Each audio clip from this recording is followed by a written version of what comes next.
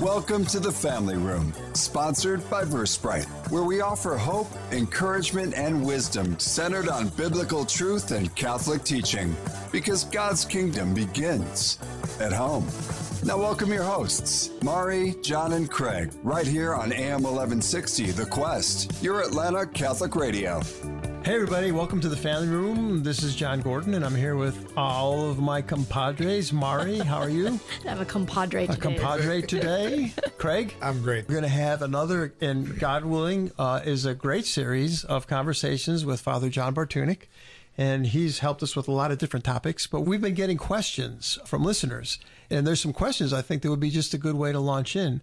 But before we take a headlong dive into that, maybe, Father, you could just start us in prayer? I would love to. Great to be back.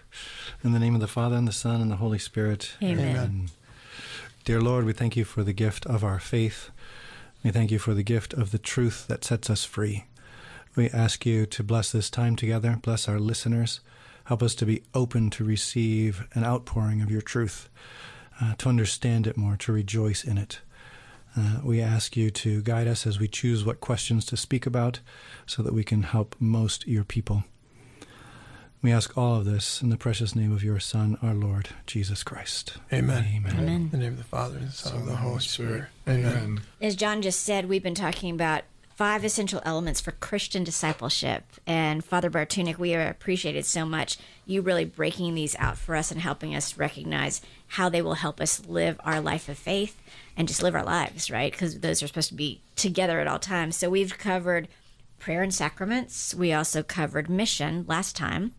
And that episode actually aired on June 21st. So if you're looking for it in our podcast, you can find it there as well. Today, we're going to talk about learning more about our faith. And so what's interesting is some of the questions that came in from our listeners, because listeners, we would love for you to send questions in for Father Bartunek to respond to. Some of those questions that did came in around our faith type of questions. You can send those questions into the Family Room at thequestatlanta.com. So once again, the Family Room at thequestatlanta.com. So, Father, one of the questions that came in has to do with, there's a very prominent bishop that made a comment basically that was, there's hope that most, if not all people are going to go to heaven. And the question was, if that's the case, why do we bother to evangelize if everybody's going to heaven? Mm-hmm. So what are your thoughts? Yeah, I think I can share some thoughts on the question, although I don't know specifically what statement is being referred to. So I would always, anytime you hear someone said, "Wow, this bishop said this," or "This bishop said that," first thing is actually go and find out what they actually said, what the context was. Yes. Because more times than not, it might be misunderstood. You want to go to the sources. That's right? a really good point. Yeah. But here there is a kind of a universal question that comes up a lot. Well, how many people will be saved? And if it's possible to get to heaven, even if you've never heard the gospel, then why do we even have to preach the gospel? Right. Right. So how do we reconcile those things? It's not up to us to reconcile those things.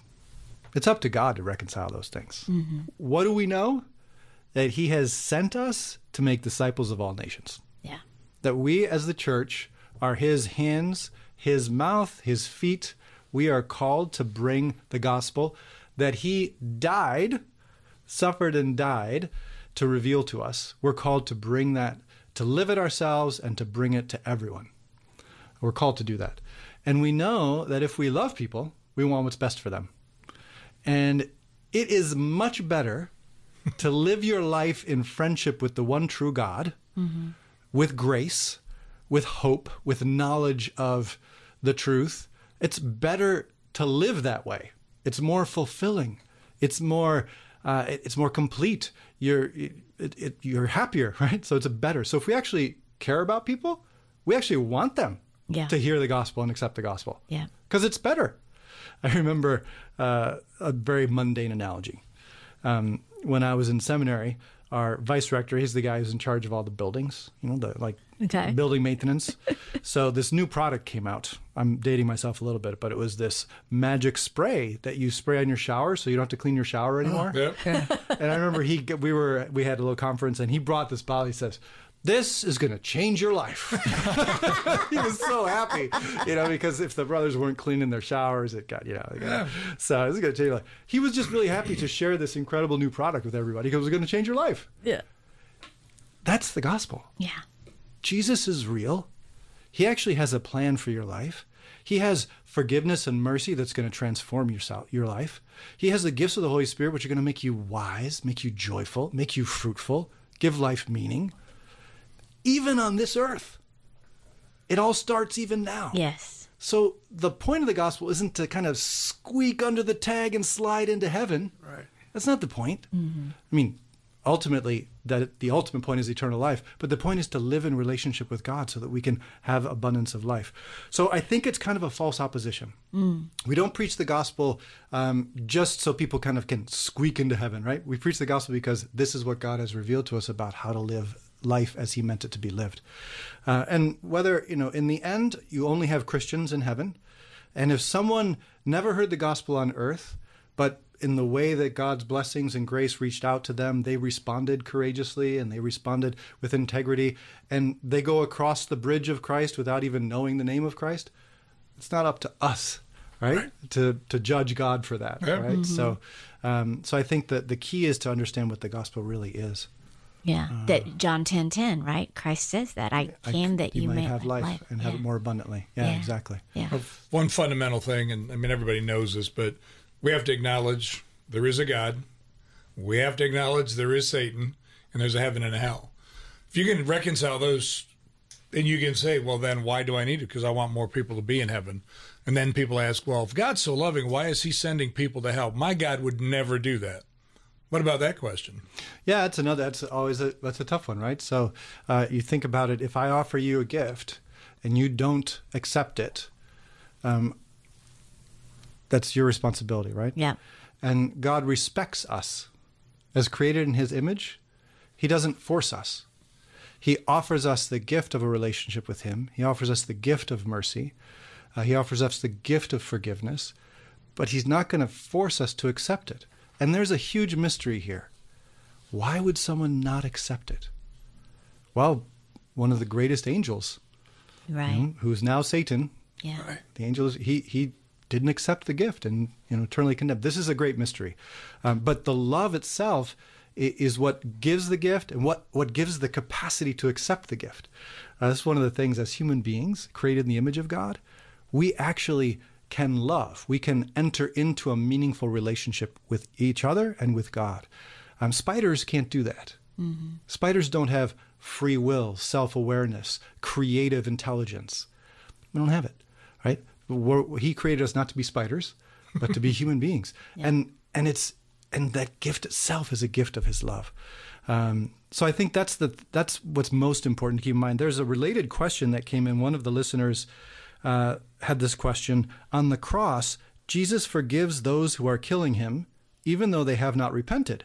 Doesn't that suggest that we would also all be forgiven without repentance?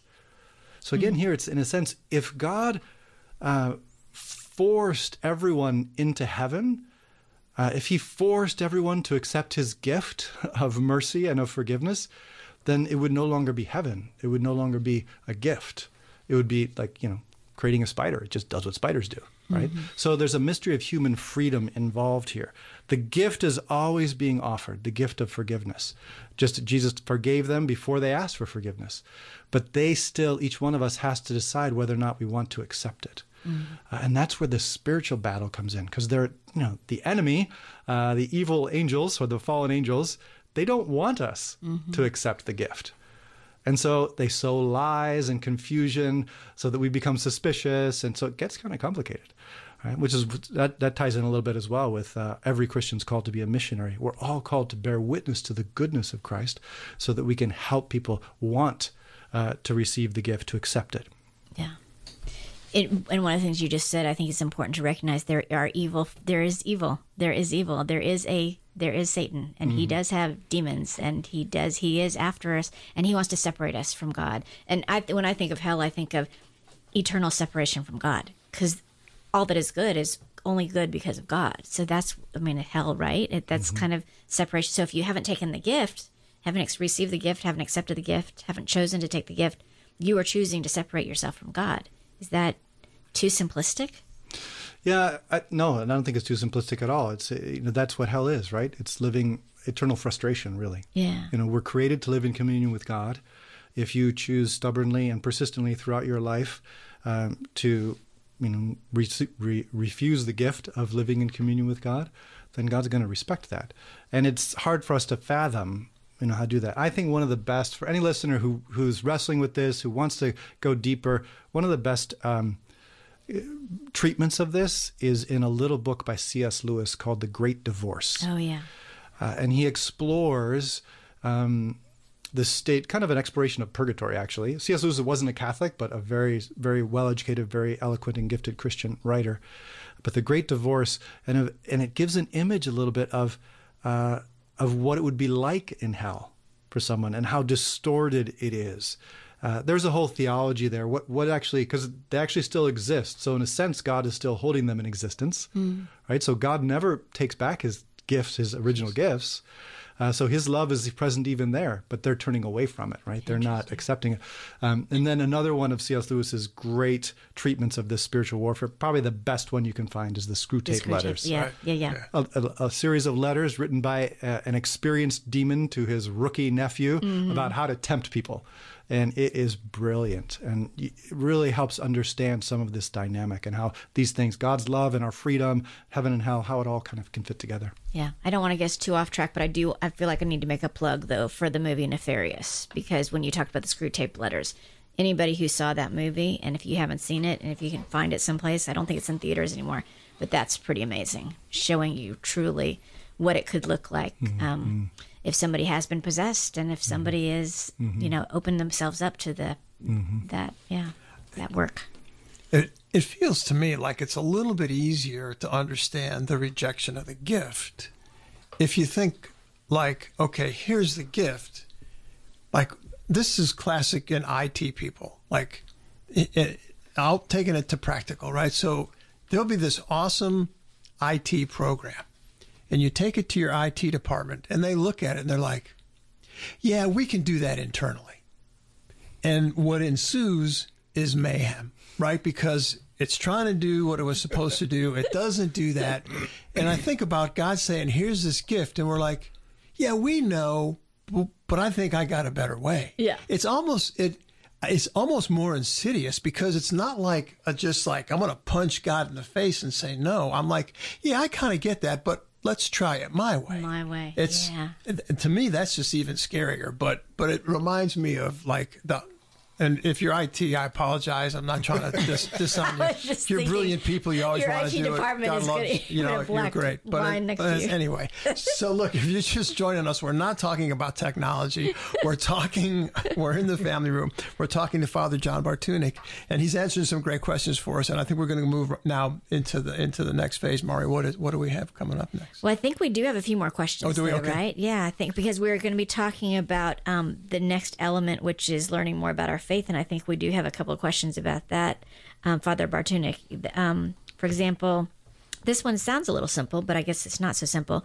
Why does the Catholic Church recognize the baptism of other Christian denominations, but not their marriages? So that was kind of an interesting question. Yeah, so here we're going into the nature of the sacraments and the authority of the Church to kind of determine what's an authentic sacrament and a guardian of the forms of the sacraments.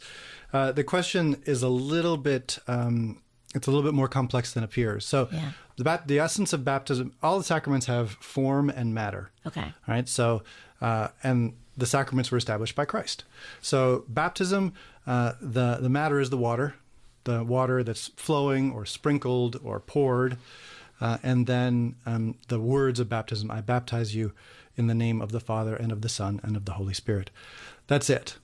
That's all that's required. Okay, so it's a very simple sacrament. Very simple. It's the most basic sacrament, right? It's the one upon which, that's what makes you a child of God. So it actually enables you to receive the grace of the other sacraments. And one that any of us can perform if necessary, right? Absolutely. Which would then make it valid that another faith could do the same thing. Yeah. So if you do that, if you baptize and you have the intention of doing what the Church does, it's a valid baptism.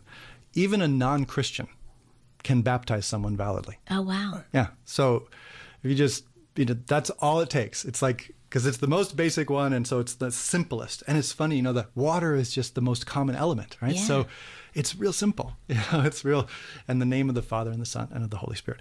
So that's baptism. So we recognize any baptism, that's done with that matter and form is a valid baptism. The seed of grace is planted in the soul. When it comes to marriage, the requirements, the form of a marriage has changed over the centuries. The matter of marriage is the commitment, right? The commitment of the union of the two people, their will, their commitment. The form, the actual formula that it takes, and how many witnesses have to be there, Okay. Where you do it, that's actually changed over those are kind of stipulations of canon law, and they've changed over time. Why have they changed over time? Well, there were some abuses in different periods of the history of the church. You're out on a date, and you really like this person, and they really like you, and, things are getting really interesting, and you say, will you marry me? Yes. Let's get married. And then you're married. And so then you can spend the night together because you're married now. No witnesses, no record, right? So then 2 days later, oh, no, that was a nice night, but no, I never said that. I never said I'd marry you. What are you talking about? You're making that up, And all kind of problems ensue from that, right? So it's not just the words like with baptism. Yeah, right. So yeah. So the church has created a certain form of marriage to protect, because marriage is, it's the sacrament of the family. It's the sacrament of kind of the incarnation, the Trinity of this communion of persons. So it's the sacrament where new life comes from, right? So it is important, and it has implications for the whole community. So the church has kind of specified some form to make it valid, to protect the dignity of the person, to protect the dignity of that union, to protect the community and the new life that springs from that, because it matters. There's a lot more that could be said. There's a lot behind sacramental. So if two Christians who are not Catholics marry, and there's full consent and full knowledge of what they're getting into, and there's no impediment for that union to take place, then that is a marriage. And if they're baptized, it's a sacramental marriage. They're not required, they're not Catholic, they're not required to have the form of the Catholic Church, right? But the marriage happens. So I'm not sure exactly what the questioner is saying. Other Christian denominations would not recognize their marriages. I'm not exactly sure what they're referring to there, because even non-Christians can have a valid marriage if the union actually happens and the commitment actually happens, right? Yeah. So that can be a valid marriage. So when someone, there's a lot of cases, right? But so I'm not exactly sure. I don't know. Do any of you know what they might be referring to here? I think, number one, we do recognize that as a valid marriage if it's all those things. Otherwise, they wouldn't have to get, if they were marrying into the Catholic Church, they wouldn't have to get an annulment from their previous marriage. So we do recognize that they're married people, but I think the context here is we don't recognize them as a member of our church, married as a member of our church, if they don't go through the specific form that the church has constituted. Because anybody that's Christian, not Catholic, coming into the church, they have to say their vows, they have to go through and have the witnesses and do all the things to make it a valid Catholic marriage. Is that not right? I think it depends on the case. Okay. I think it depends on the case. So I'm not. We'd have to kind of go case by case there. But to be Catholic, it's not just baptism, right? There's baptism, and then Holy Communion and confirmation and your first confession. This is sacraments of initiation, right? So then you're a full member of the church. So it's not just baptism, but you can be a full member of the church without ever getting married. Right? Marriage isn't, it's not a sacrament of initiation either. So you're still a full member since you're I'm still. Exactly. So, I suspect it has an element of what you talked about when you were saying, I'm not sure who said, all people go to heaven or most people go to heaven. I think there's probably an element of that. Well, there was a scenario where somebody heard that a non-Catholic marriage wasn't recognized by the Catholic Church and may have painted with a broad brush also, right?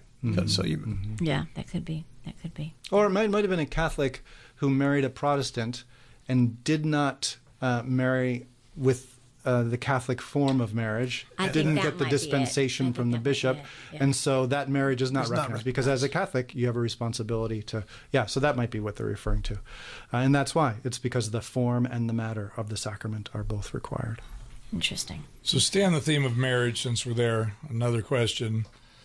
It's okay to have Mass outside sometimes, but according to this caller, I'll call them, why can't Catholics get married outside of a church building, like going to the beach? Ah, yeah, the marriage on the beach, or the marriage in the forest, or the marriage on the wedding in the backyard. in the backyard, or well, you can if you receive a dispensation from the normal form. Okay. You need to ask for that, and you have to usually have a good reason.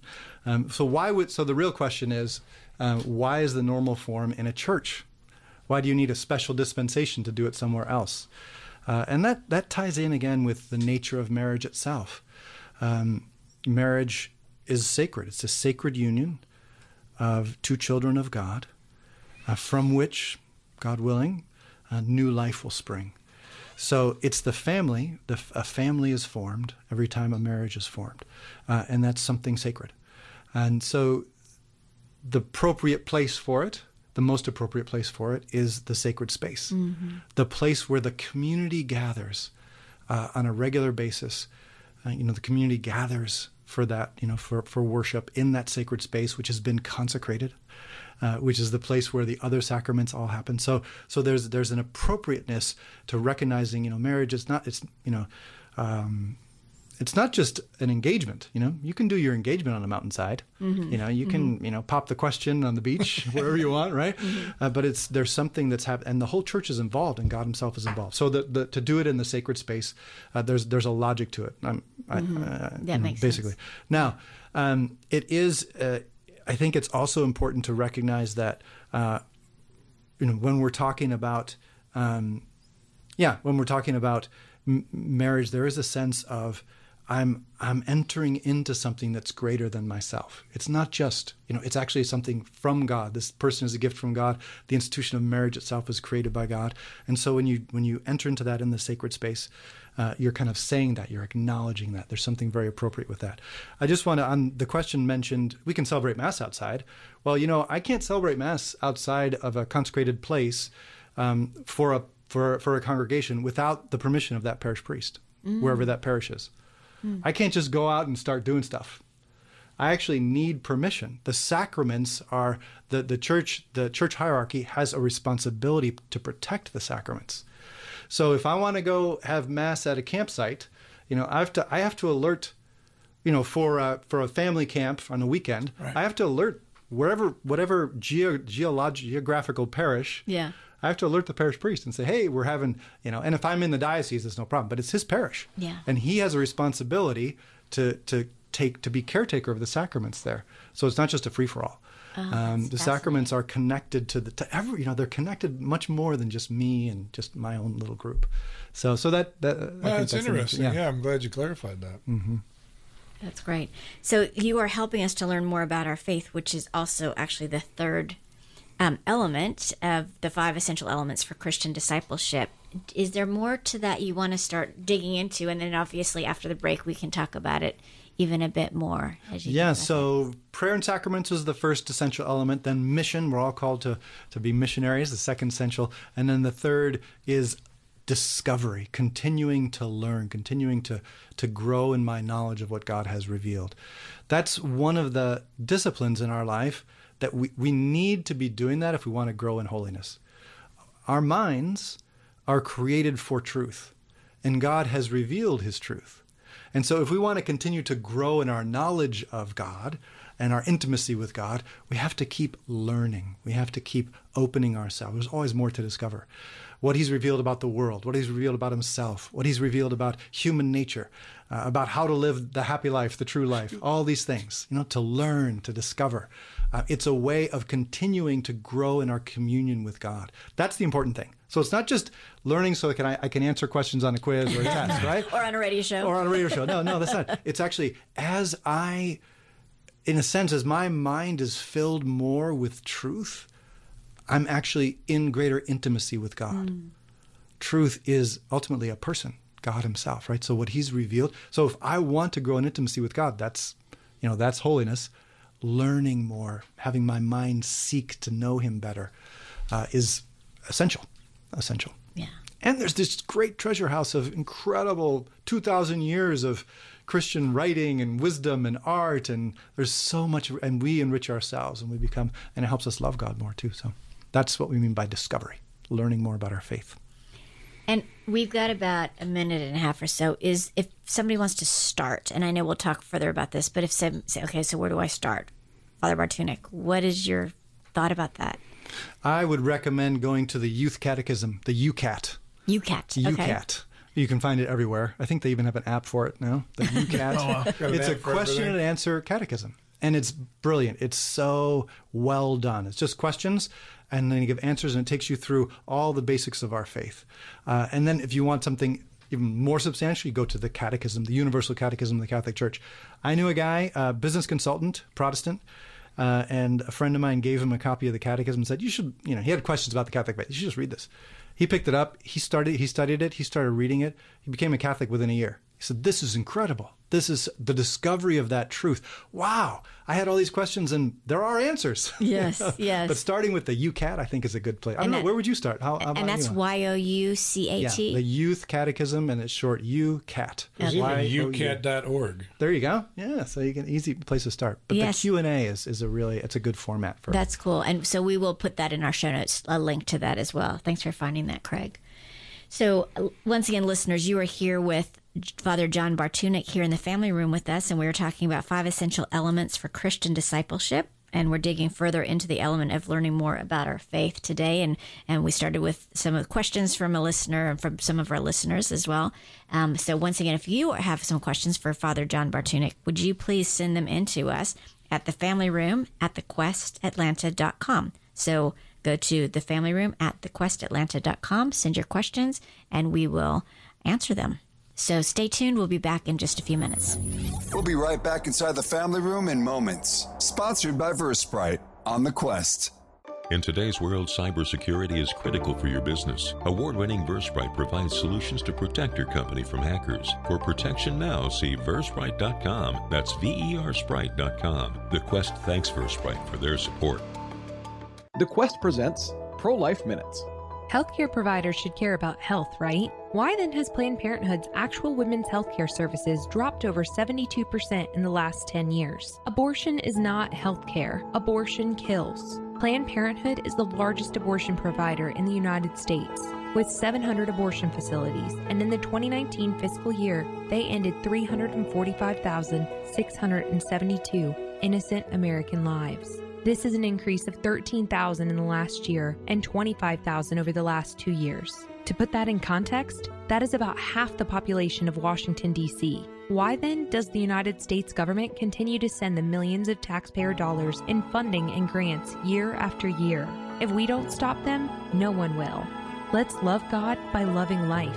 Show the world that every life matters by speaking up for life at every opportunity. For more homegrown wisdom, visit thequestatlanta.com. Here at The Quest, we often hear how our programs touch hearts and change lives. Now more than ever, people need to hear the truth and beauty of the Catholic faith. As a 100% listener-supported station, The Quest relies on monthly donations to stay on the air. Please consider making a monthly donation to The Quest and help us continue to provide inspiring Catholic programming. Monthly donors are the lifeblood of the station. Visit thequestatlanta.com to donate. Thank you for your support. Hi, this is AJ with The Quest. Did you know that we are on a mission to invite, inform, and inspire listeners like you? We want you to embrace your journey and take one step closer to God by not only listening, but engaging with us.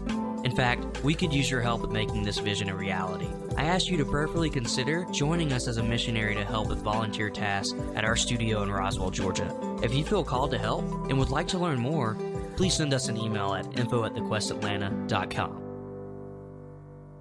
Does your parish, charitable organization, or ministry have an upcoming event that you'd like to promote? Advertise it on AM 1160, The Quest Community Calendar. It's easy and there's never a fee. Just visit thequestatlanta.com, click on events, and submit your activity or event. Enhance the success of your community outreach event. Take advantage of the Quest Atlanta's complimentary community calendar and gain more exposure to the Metro Faith community. Submit your event at thequestatlanta.com today.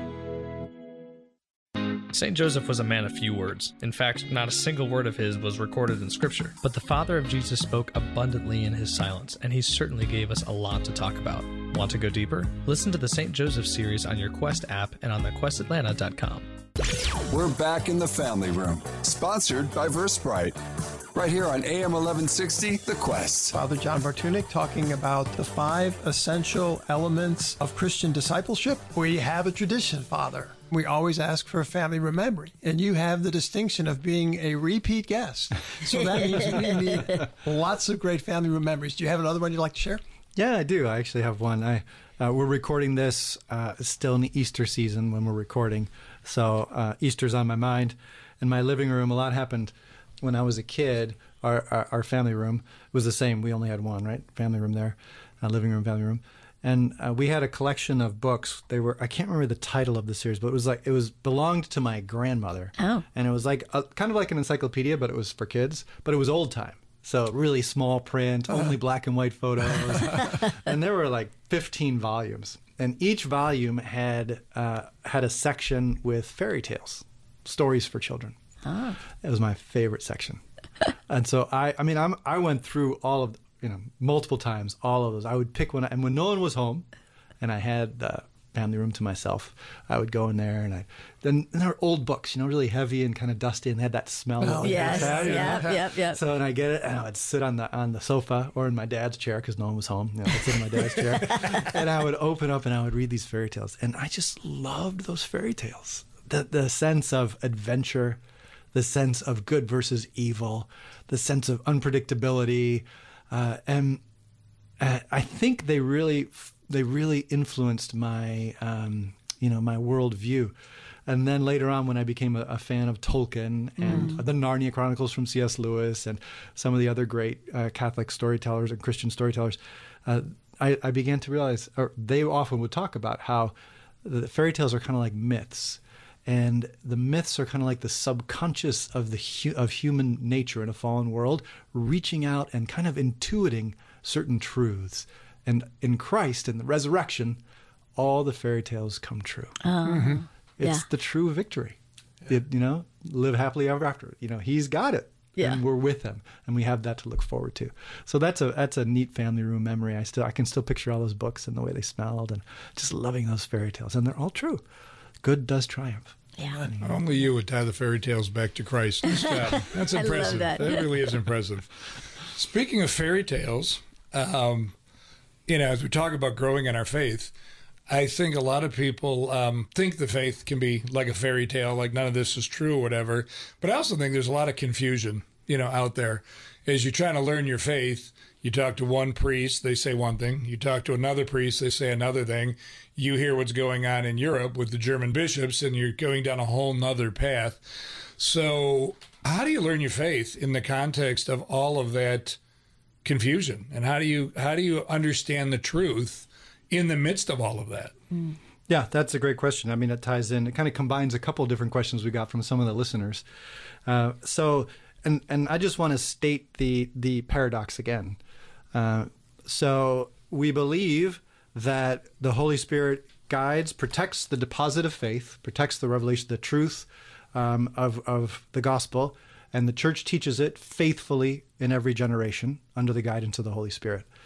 And yet, when I look at some of the authorities of the church, bishops, cardinals, they seem to disagree about some very important things. Yeah. Some moral issues sometimes, some church discipline issues, sacramental things. So what's going on with that?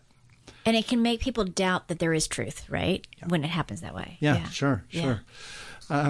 So two thoughts. Okay. And it really is, I wanted to just restate the problem because I think it's really, it weighs on people. It weighs on us as Catholics. And so first of all, two comments, and then maybe hear some of your thoughts as well. But one is, it's always been like this. There's always been contentions within the church. Always. Since the Acts of the Apostles, Right. the letters of St. Paul, there's this contention, this argument, people within the church disagreeing, and the enemy at work in there, and confusion, and so it's nothing new. And yet 2,000 years later, what's in the Catechism today was in the Catechism at the Council of Trent, is in the Church Fathers' writings in the first 3 centuries. Like God has been faithful.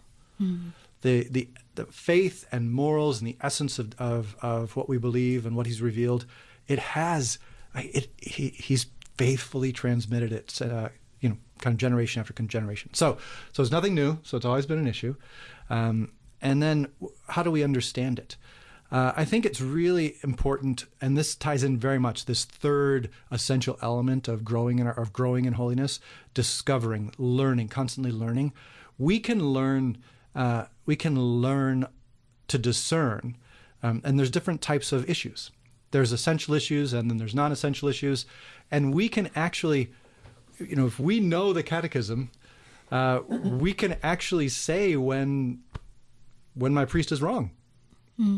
I can actually say, oh no, if I'm a Protestant, I can't say that. I never know when my pastor's wrong or not.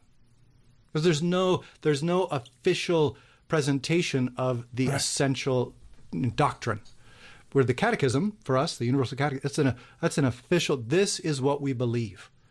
Now, the way we express certain things changes as culture changes and new issues come up, like cloning, artificial intelligence. These are new issues that they didn't have to deal with 500 years ago, right? So what's the morality there? So things do change, but the faith itself is clear. So if I hear my priest or my bishop say, the Christ's resurrection, it was just a symbol. He didn't actually rise from the dead, but he had inspired his disciples so much that they believed that he had risen from the dead, but he didn't actually rise from the dead. If I hear my bishop say that, I can check with the Catechism and say, no, actually, that's not the Catholic faith. Yeah. Your Excellency, this is actually what the Catholic faith is. He did rise from the dead, really. Yeah. With his body and everything, So there are, I think, and that's why we have to keep studying. We want to learn, and we want to be grounded in what we. Now, I said I was going to give 2 thoughts, but I'm going to give a third here. It's very important that we remember that learning and studying is only one of the 5 essential elements, because, as Saint Padre Pio said, the devil knows how to confuse even very intelligent people. And all the great heretics in the history of the church, priests in their 40s. Wow. They were priests in their 40s. Guys who were really gifted, had a lot of success, and they ended up going off the rails. And they were very learned. And very learned, right? Yeah. And they go off the rails, right? So this has been, so my point is, we can't just use our brains and think we can figure God out. We got to be praying. We got to be growing in virtue.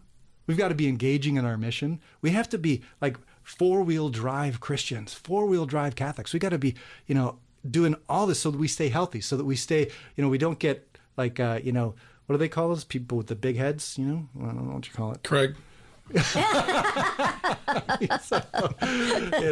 So we don't, we stay balanced as Christians. When we depend too much on any one of those, and we don't keep the others healthy, that's when we can go off. We can go off a little bit, or our progress can be impeded. So those are my thoughts. I don't know what you. Well, one of the things you said that did strike me was you said, if your priest says something and you can say that he is wrong. Like what you said in that was, there are times when our priests are wrong. Oh yeah, no individual, bishop or priest has the the guarantee that he will be infallible, right? The papal magisterium, when the Pope speaks officially with his magisterial authority, he he has the charisma infallibility. He's not going to say something that's wrong in faith and morals. We can count on that. And that's only happened how many times in church history? Like 5 or 7 or something? Yeah, just a few. I don't know the exact number, right? But to define the dogma of the assumption, or that kind of thing. So now, all the bishops together teaching with the Pope,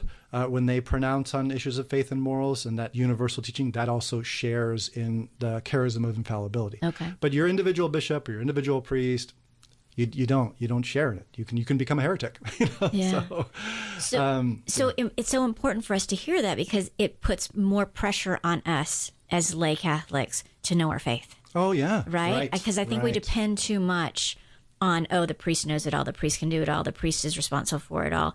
And we are responsible for it as well. And we're helping him continue to be faithful. And I loved what you mentioned about how the Holy Spirit protects the deposit of faith. That's just a beautiful image. Well, I think it's interesting. When you talk about that, there's a couple things that come to mind. You do get the people that say, well, it's a bunch of old guys that wrote the catechism. It's not relevant today. And then you get the people that say, I don't believe that's right. I think in a lot of cases, what we get, going back to your virtue, right? Humbly, even if you don't agree, humbly sitting with God in prayer and saying, I don't know that I get this. I don't know that I believe that. I don't think God cares if you ask a question. I don't think God says, believe blindly so much as it is, fine, ask, learn, seek, but then be humble enough to say, you know what, I don't quite get this in my humanity. Love is love. It shouldn't matter that these two men want to be together and blah, blah, blah, blah, but the church is hateful. It's terrible. Well, read what it says and then sit back and say, all right, Lord, I don't understand it. Thank God we have a Father Bartunek on our show that can explain it, or another priest. But here's where the confusion comes in. Because well, what priest do I go to? Because I'm not sure that one's going to be, orthodox, if that's the right word, and teach me the truth. Well, if I learn the catechism and I find that person that I can talk, doesn't have to be a priest either, can be a lay person, right? I just think we need to tie it all together, as you said, Father, and pray, learn, be humble, and say, Lord, teach me, because so much I think I know until somebody asks me that fundamental question, and you're like, I've got no idea how to answer that question, right? Yeah. So it's more of a statement than a question, but I think it goes back to, what you were saying of just sitting in it and trying to understand it. And But your point, Craig, is sit in it, try to understand it, but with the power of the Holy Spirit. Like Correct. Turning it over to God, because I can sit in it and try to understand it by reading all kinds of secular sources or listening to all the different secular views on things, and that's not going to get me to the truth. Because you said before, Father, the truth is not a thing, it's a person. And the truth, sure. Right. Yeah, I, that's what this third discipline of discovery, right? Continuing to learn. It requires humility. I have to admit that, wow, I don't know everything. And the attitude when there's something that's difficult for me to understand, the attitude to keep looking. I'm going to keep looking. I'm going to try to understand that. Yeah. And not to be afraid of that, right? I think in that area, on some of these tougher issues, sometimes it's very useful to make a distinction between prudence, pastoral prudence, and doctrine, dogma.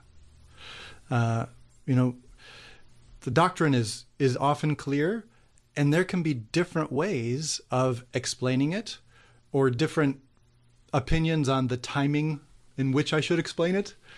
The famous image of you don't water your flower garden with a fire hose. It's like it needs water, right? But probably a fire hose isn't going to do much for it. It's going to damage. It's going to so the truth, everything. You don't bash someone over the head with a catechism. But we have to understand, kind of have to go little by little, understand and explain. And there can be different opinions about when it's right to say this. Some priests will have different opinions about what types of things they're going to talk about in their homilies. And some will say, I'm going to talk about the biggest hot button issue, and I'm going to, black or white, and you're going to go to hell, and if you don't believe this. And others will say, no, I would never say that. I think there's other forums where I would say that, but in the homily, I would say it's different way, different pastoral approaches, right? So I think it's important for us to respect that, to understand that, but to be convinced, right? To believe that there is true doctrine, and we can find it and we can understand it. Folks, if you're just joining us, you're in the family room, and we're talking with Father Bartunek. We're talking about growing in our faith. Father, if I could back us up to one thing, you talked about the truth, and I want to kind of challenge us a little bit, maybe as Catholics or fairly well-formed Catholics, and ask this question, because as I engage different folks, we talk about in business or in just regular conversation about being intellectually honest, right? And I would say there's an element of spiritual honesty, and so let's pick a contraception as an example, because it can be a controversial topic. The question, to be spiritually honest, is am I really challenging what the church is teaching because I think it's wrong? Or is my challenge that it just doesn't meet what I want to do, the way I want to live? And to really, Craig, to get to your point about I want to sit in it and study it and really understand it, you got to decide, do I really want to understand it? Or do I want to find enough things to poke holes in that I can dismiss it from my set of standards, right? So I think there's an element of, I don't know if spiritual honesty is the right terminology, but if you think about like the Scott Hahns and people who set out to debunk the Catholic faith, and then, as you said, Father, went back and back and back, the farther back they got, the tougher it got to be to say this can't be right. So I would challenge us to say, hey, there's intellectual honesty when you're engaging in debate. There's also a spiritual honesty when you're trying to understand what the church is teaching and whether we want to really understand it. That's a great point. There's a famous book called Transformation in Christ by Dietrich von Hildebrand. It's one of these classics of Catholic spirituality. And the whole first chapter, or first part of the book, is the most essential characteristic that we need in order to be transformed into Christ, to grow in holiness, is willingness to change. Willingness to change. Yeah. Am I really willing? Okay, Lord. Yeah, tell me. I really do want to know your will. Really? That willingness to change. I think that's your spiritual honesty is a neat phrase. I think it refers. It's more willingness to change. Yeah. Like, am I really willing to change? Like St. Augustine. Yeah. I know it's right, but not yet. Not yet. Yeah. But I think it's interesting, though, if you don't mind. I think it ties to a question somebody asked. So if we can tie these together, one of our listeners said, Jesus was so kind to sinners, right? But he called the Pharisees names and told them that they would die in their sin. Why was he not kind to them or try to lead them to the truth? I think this parallels exactly what John just said. But could you answer that question more directly? Absolutely. This is a great question. Jesus did try to lead them to the truth, and he was kind to them. Go back to your Gospels. When, in the course of Jesus' ministry, did he call the Pharisees whited sepulchres, brood of vipers? Wasn't the first time he talked to them. If you go back and you read through the Gospels, he's having dinner with them, he's meeting with them, he's debating with them, he's constantly telling them parables, and some of them start to get it and they come in secret and they meet with them. Like Nicodemus, right? Nicodemus. Yeah. But for the ones who aren't, who are stubborn, who are refusing to receive the gift, who are spiritually dishonest, at the end, he's trying to shake them up. Yeah. And he says, okay, I've tried all these other things. I need to really, I'm gonna really shake them up. You whited sepulchres, you brood of vipers. Wow. So it was a different tactic at different times. Sure. So, and I think so in the end, sometimes kindness is trying to shake someone up. Right. Like sometimes we have to do that. Yeah, real love. Yeah, real love. Saying the hard truth, right? And he didn't start with that. He didn't start there. And I think that's important to remember. Yeah. To remember. Yeah. That's a really good point. That is a great point. Like you point. said, John, they weren't really trying to learn, right? They were trying to catch him up. They were trying to prove him wrong. Well, they thought they already knew. Yeah. I mean, I'm not humble enough to say there may be something different because I've got it all figured out, right? So, and the difference between, because if you go with the timing concept, it's a really good point, because we started talking at one point about the apostles right before the ascension, right? That they worshipped, but they doubted. And what a difference between the Pharisees who had their doubts, but were not like there was no expectation of reverence or whatever. It was like, nope, can't be. There's no doubt here. I'm right. Right. Yeah. What a It goes back to that intellectual, right? Yeah. I know it all. I learned it all, but I'm not open to God's calling me to something deeper, other than Nicodemus or whomever else was like, okay, something's different here. Something stirred inside of me. Maybe I better pay attention. Yeah, so it makes me think of the Holy Spirit, right? And we've talked in the last show, we talked about the Holy Spirit a lot. If you are open, the Holy Spirit's going to come and bring you the truth, right? So I'm thinking of the Holy Spirit was there, even though we talk about the Holy Spirit came at Pentecost. But the Holy Spirit was actually there as well, because the whole Trinity was there from the very beginning. And so if those Pharisees and Sadducees, some of them had been able to say, honestly, okay, I'm opening myself up, the Holy Spirit could have done a work in their heart. And I think that, like Nicodemus, I think Nicodemus at the end of Jesus' life, I mean, he was the one who gave the money for the ointments and the oils and everything for Jesus' body at the end of his death. Obviously, there was a change of heart there. There was a metanoia that happened for him. And I've got to think that he had opened himself up and the Holy Spirit did come and make some changes there. Yeah. Yeah. Yeah, definitely. I mean, God is always at work, and He's always looking for openings. Yeah. And I think we have to be on this topic. I think it's good to be reminded that we have to be careful about something else Jesus said to all of us: do not judge, right, lest you be judged. Right. Yeah. Love your neighbors yourself. Right. Do unto others as you would have them. And God is so patient with everybody.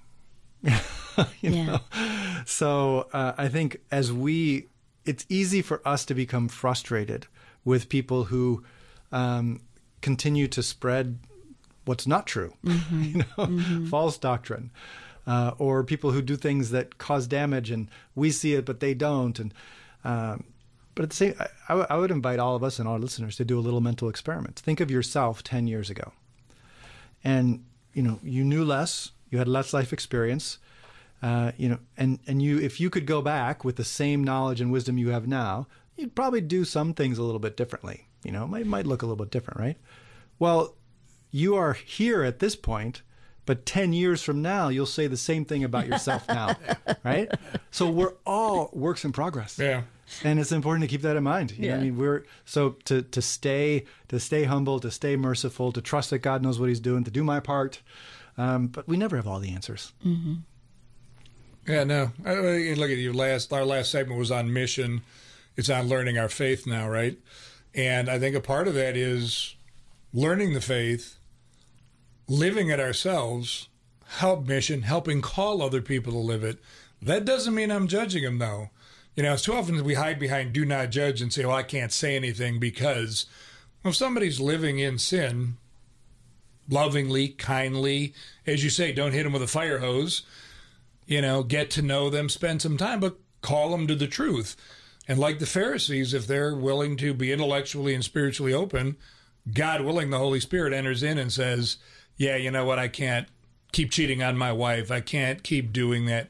You're right. I didn't judge your reasons. I didn't say you're going to hell because of, but I do think knowing our faith gives us the ability to stand in the truth and say, I just want to shine a little light on something for you. Yeah, that's a good point. You don't want to hide behind the do not judge thing and make it an excuse for cowardice, right? Because we are called to bear witness. That is a good point, yeah. Well, I think it goes to another question that came from one of our listeners that I think is an important one is in this culture, right?